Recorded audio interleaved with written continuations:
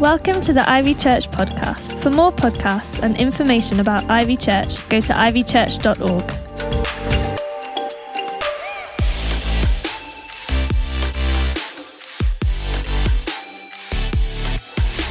I want to welcome you today to Ivy, and I'm excited that it's Eden Sunday when we get opportunity to remember and pray for the incredible work of Eden, where people are going into tough places and making them beautiful again. That's what Eden's about. It's about bringing God's kingdom from heaven here to earth and seeing transformation. That's really what's taking place on many estates all around the country.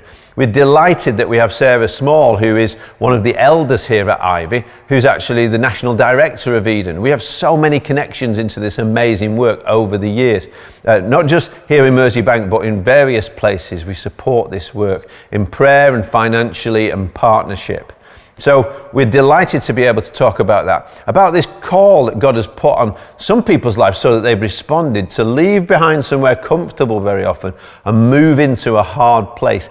Not just because they think it's a good idea, not just because of some social conscience, but because they believe they're hearing God speak to them and they're following the call of Jesus to go into a tough place, and that He's actually leading them. And maybe He's going to lead you and me into some tough places too. Perhaps it could be Eden at some point in the future, or to support a team like that. They talked about it being downwardly mobile, which is really the path of the cross that Jesus took. And we're going to also start a new series today where we're going to be following along. We're going to be walking in the footsteps of Jesus, if you like, as He went down to the cross before He rose again from the dead. We're going to be following His journey. We're going to be looking at some of the things that He said as we're going now through Lent into Good Friday and Easter Day. We're going to be following Jesus, but actually we're going to be following one step removed in a way, because we're going to put our feet not into Jesus' footprints so much as into the footprints of one of His disciples, one of our favourites, I'm sure, for many of us, the one who Jesus called Peter. And we're going to see his ups and his downs and his successes and his failures. Simon Peter, or Cephas. Simon is the Greek way of saying the Hebrew of his real name, which was Simeon. When Jesus first met Simeon, however, he said, I'm going to change your name. I'm going to call you Cephas, from the Aramaic Kepha, which literally means rock or stone. And in lots of ways, Peter was like Rocky, wasn't he? It was like that was his nickname. And if you've seen in the Rocky films, the thing about him is he keeps being knocked down, but he keeps on getting back up again. And that's what we love about him too. So from then on, from that meeting and 156 times afterwards, Simeon is called Peter, the rock. Jesus' nickname for him stuck. And that's interesting, because the change of name does indicate something else too. See, the name Simeon or Simon literally means one who listens. But Peter wasn't very good at listening. He was like me. He's often too busy talking. And even when he does talk, when he should be listening, very often he just opens his mouth and puts his foot in it, like you and me sometimes do too. That's one of the reasons I know he's one of our favourite people in the Bible. If I was to take a poll of favourite characters in the Bible, I bet you Peter's going to come out there right up at the top. Why? Because we see he's so relatable.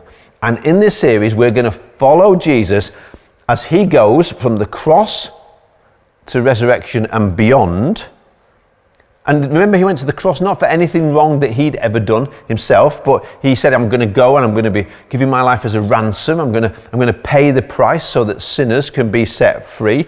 And so what we're going to do is follow Jesus on that path, but actually we're going to be following Peter as he follows Jesus, because we're going to see what he did right and what he did wrong. We're going to learn from his mistakes. I don't want to make all the mistakes that I don't want to make them all myself. I'd rather learn from the mistakes of others, and we can learn, that the Bible says itself, these things are written for our instruction. So we can learn from Peter's life, and we can say, what did he get right? What did he get wrong? And we're going to find out what it means to be, and what it meant to him to be a follower of Jesus, a disciple. We're going to follow in Peter's footsteps as he follows Jesus to the cross on Friday and to the grave on Easter Saturday and beyond from Sunday. We're going to see how sticking with Jesus carried Peter through, and how his life was not just changed because his name was changed, but because of this walk that he took with Jesus Christ. And it's the same as all of our histories can be changed. When we meet Jesus, when we have a life BC, before Christ, and we have a life AD, JC, how we meet Jesus Christ, and then we have a life AD, the difference it makes afterwards. Have you got that BC, JC, AD story to tell? Peter certainly had. We read about a portion of it now in Scripture as we turn to Mark's Gospel. Jesus and his disciples went on to the villages around Caesarea Philippi. On the way, he asked them, "Who do people say I am?" They replied, "Some say John the Baptist, others say Elijah, still others one of the prophets." "What about you?" he said. "Who do you say I am?" Peter answered, "You are the Messiah." Jesus warned them not to tell anybody about him. He then began to teach them that the Son of Man must suffer many things and be rejected by the elders, the chief priests, and the teachers of the law, and that he must be killed and after 3 days rise again. He spoke plainly about this, and Peter took him aside and began to rebuke him. But when Jesus turned and looked at his disciples, he rebuked Peter. "Get behind me, Satan," he said. "You do not have in mind the concerns of God, but merely human concerns." Then he called the crowd to him, along with his disciples, and said, "Whoever wants to be my disciple must deny themselves and take up their cross and follow me. For whoever wants to save their life will lose it, but whoever loses their life for me and for the gospel will save it. What good is it for someone to gain the whole world yet forfeit their soul? Or what can anyone give in exchange for their soul?" So we see here in a very short passage how Peter got something right and the next minute he got something very wrong. Like I say, this is why we can relate to Peter so much. He's come to believe Jesus really could be the Messiah, the Christ, the Son of God. And when he speaks up, well, nobody else will do it, so he decides he will. I'm like that, even on Zoom. I was on this safeguarding training recently, and the trainer asked a question, and nobody's answering. So I put the little hand up, say what I think. And then a few minutes later, they ask another question. It's just totally silent, forever. And I'm like, well, that's an easy one. Why is nobody else saying anything? And I'm starting to twitch a bit because I answered the last one and fiddling my pen. I'm waiting until eventually I have to say something. See, the meeting lasted like a full hour, and there were about 6 times that happened. And guess who was first to answer every single time? And I really, really did try my best to wait honest. So Jesus asked the 12 this question, "Who do people say that I am?" And then he says, "Who do you say that I am?" And it's like this awkward silence, and the extroverts start to twitch, and the introverts are pondering, and then the extrovert speaks out, "You are the Christ, you're the Son of the living God." And he's right, and he's so happy he got one right. He can never figure out all these parables, and some of it just seems like trick questions because Peter's not a scholar, he's a fisherman. And Jesus told them all to be quiet and not to tell everybody that Peter got the answer right. But how excited would he be right now? Because if he's God, then we're his mates and we get to hang around with him and get to see miracles and do miracles and everything. And it's amazing until Jesus starts to say some terrible things. He starts to tell them really clearly what the road ahead from here looks like, that he's headed to a cross. And this is where he's going. And if they follow him, well, that's where they're going too. Now, adding in what Matthew and Luke in their Gospels recall him saying, it's basically like, he says, I'm going to be betrayed and arrested, I'm going to be lied about, religious leaders are going to have me killed on a cross, but 3 days later, I'll rise again. He sees it all clearly and he sets it out clearly. He sets his face towards Jerusalem, towards the cross and beyond. And Peter hears it all, but he's not really listening. We're going to see this over and over again in this series. It's a kind of pattern in his life. Jesus says something amazing. God speaks some revelation. Peter doesn't listen. He's too busy speaking or saying something stupid or at least doing something foolish. And over again, we're going to see this is how he is. So he turns to Jesus, who, by the way, he's just admitted that he believes is God, and he takes him to one side to give him some advice, saying, You're wrong, Jesus. I know better than you. You can't say that. You can't go to a cross. Criminals die on crosses. You God, remember. The Romans can't kill you like that. You can kill them. You can use your power. You can show them all who you are. Then they'll all bow down and worship you. That's the way, the easy way. You'll have loads of followers that way. Massive crowds will come. And that's okay, because you can do that thing where we all get to feed them. Everybody like that. I even carry around a little fish butty with me sometimes now, just in case you want us to do it again. But Jesus hears and discerns the spirit behind Peter's words and his thinking. When the ministry got started, Satan had come offering the easy way, didn't he? He said to him, you can do miracles, get everybody bound down to you. All you have to do is do it the easy way, do it my way, bow down to me as Lucifer. So, in front of them all, so everybody knows and hears it. By the way, how would you be with this kind of correction? Would you still stick with him? He says to Peter, get behind me, Satan. You better get some God thoughts instead, Peter, instead of relying on your own wisdom all the time. And then next to that, we have a verse I don't need to read because it's memorized for me, my life verse, Mark 8:34. I don't know if you have a life verse, but when Zoe gave me a Bible, not long after my 21st birthday, I thought it was a weird present. I was actually at the lowest, lost, most sinful and selfish and nasty part of my life. I'd recently been beaten up by a gang off duty outside a club when I'd come out of there having a few too many, and somebody pointed me out as a policeman. And to be honest, my drinking and life in general was way out of control. I'm not proud of how I treated people at that time. I was getting a reputation so bad that Zoe had heard about it. And when we talked and she said she was living for Jesus, I said, well, I'm a good person. Might have some religious upbringing. I hadn't read the Bible, but I knew about it. I'm a Christian too, because I do my best and I'm better than other people, especially all those people I arrest at work. And then I read the verse that she'd underlined. And Jesus cut through all my nonsense, just like he did with Peter. He started to speak to me through this one line, though I didn't understand it. The only line she'd underlined in more than 30,000 verses in the Bible. I read it and I said, I don't know what this means. And she said, the reason you don't know what it means is that you're not a Christian. You're not a follower of Jesus because you're not carrying a cross. She was dead right, because if I had been following Jesus, I would never have ended up so lost. It says, then Jesus called the crowd together with his disciples and said to them, if any of you want to become my followers, let them deny themselves and take up their cross and follow me. Now that told me, you can follow the crowd or the cross, and that's the choice we make every single day. Will I follow the crowd or the cross? There was even a crowd who hung around Jesus. Sometimes he got very big. They were waiting for him to feed them again or get something from him. That doesn't mean that you're a disciple. Jesus did miracles for thousands who never became followers, who never became disciples. They left as soon as the going got tough or they got what they needed from him. So it's always the crowd or the cross. And the question is not, do you call yourself a Christian? It's, does Jesus say you're his disciple? And what's the marker of that? How do you know you're his disciple?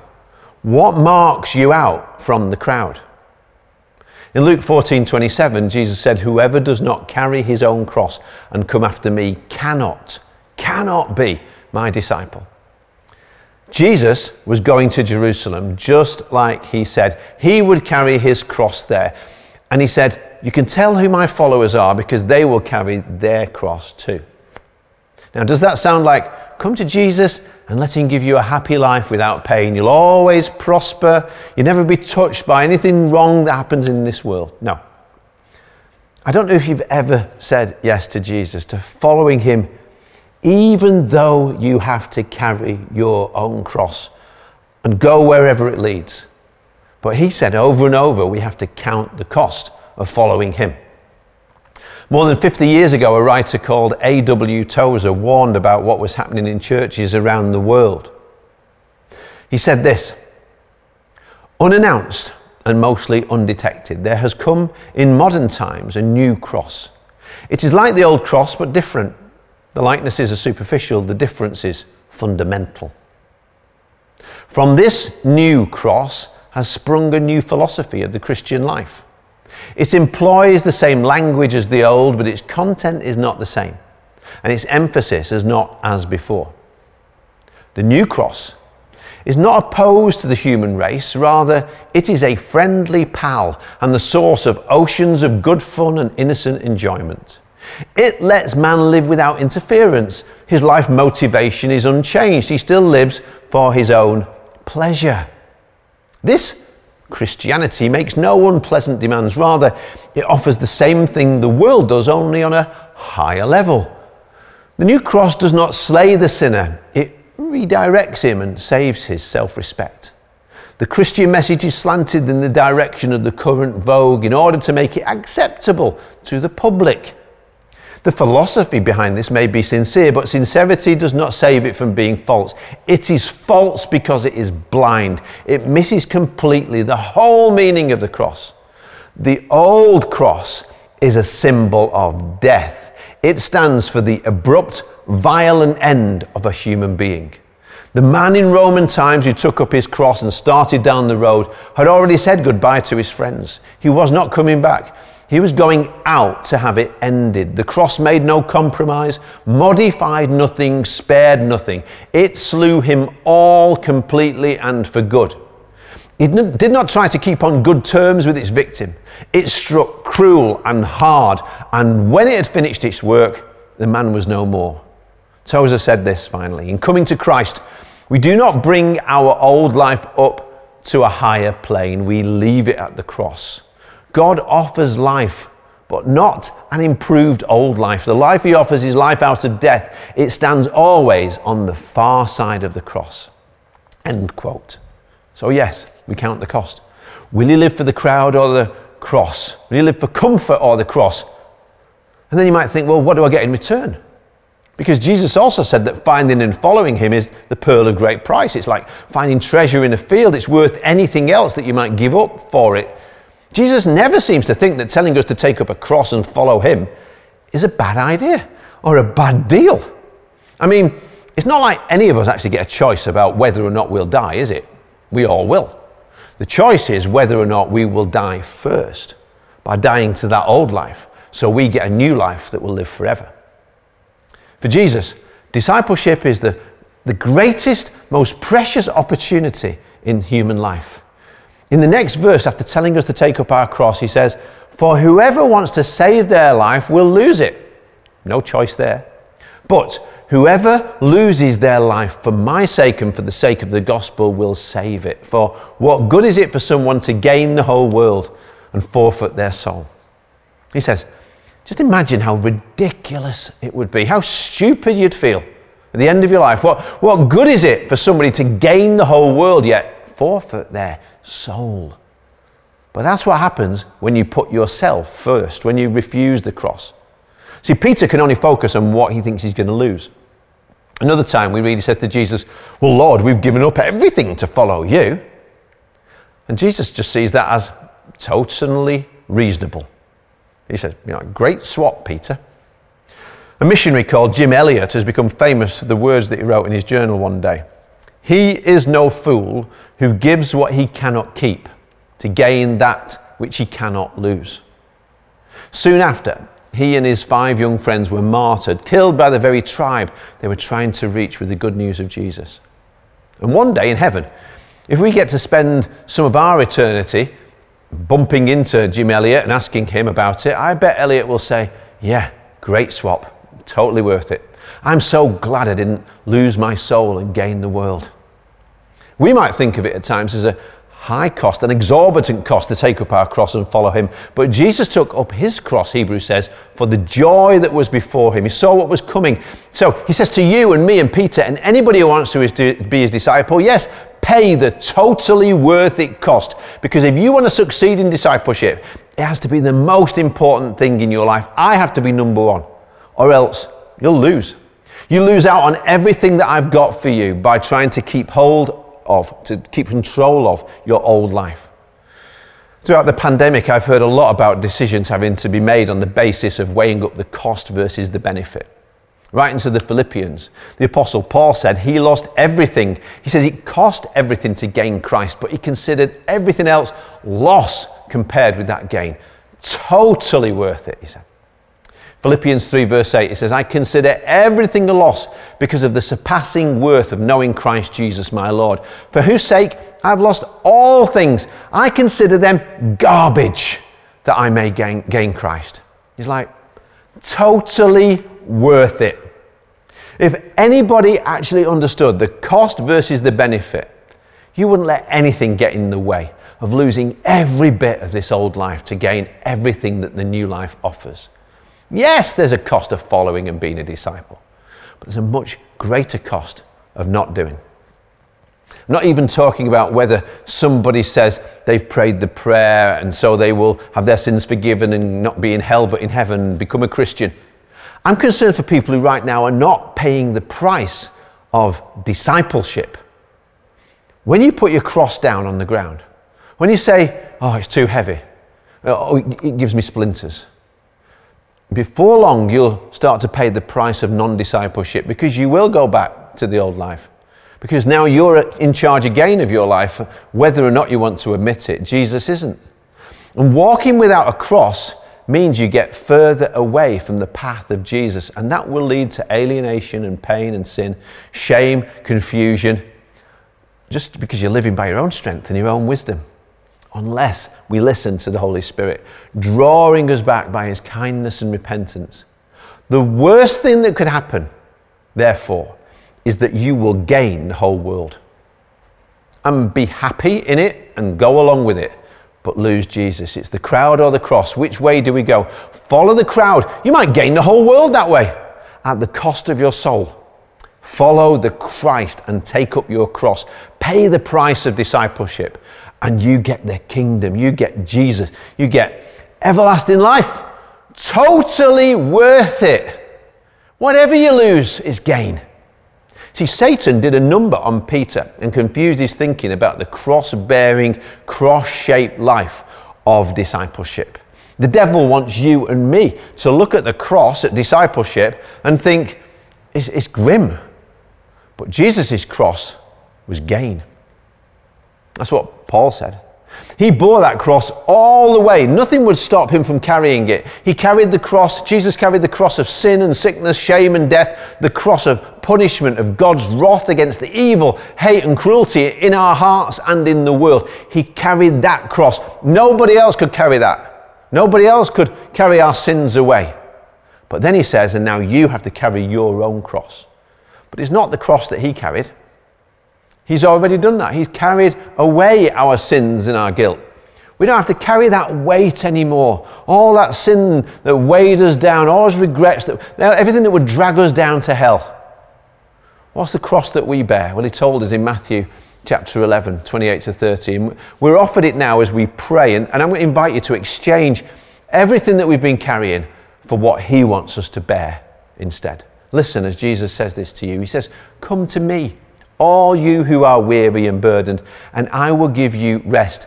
Take my yoke upon you and learn from me, for I'm gentle and humble in heart, and you will find rest for your souls. For my yoke, the cross he gives you to bear, is easy, and my burden is light. He says, here's your cross.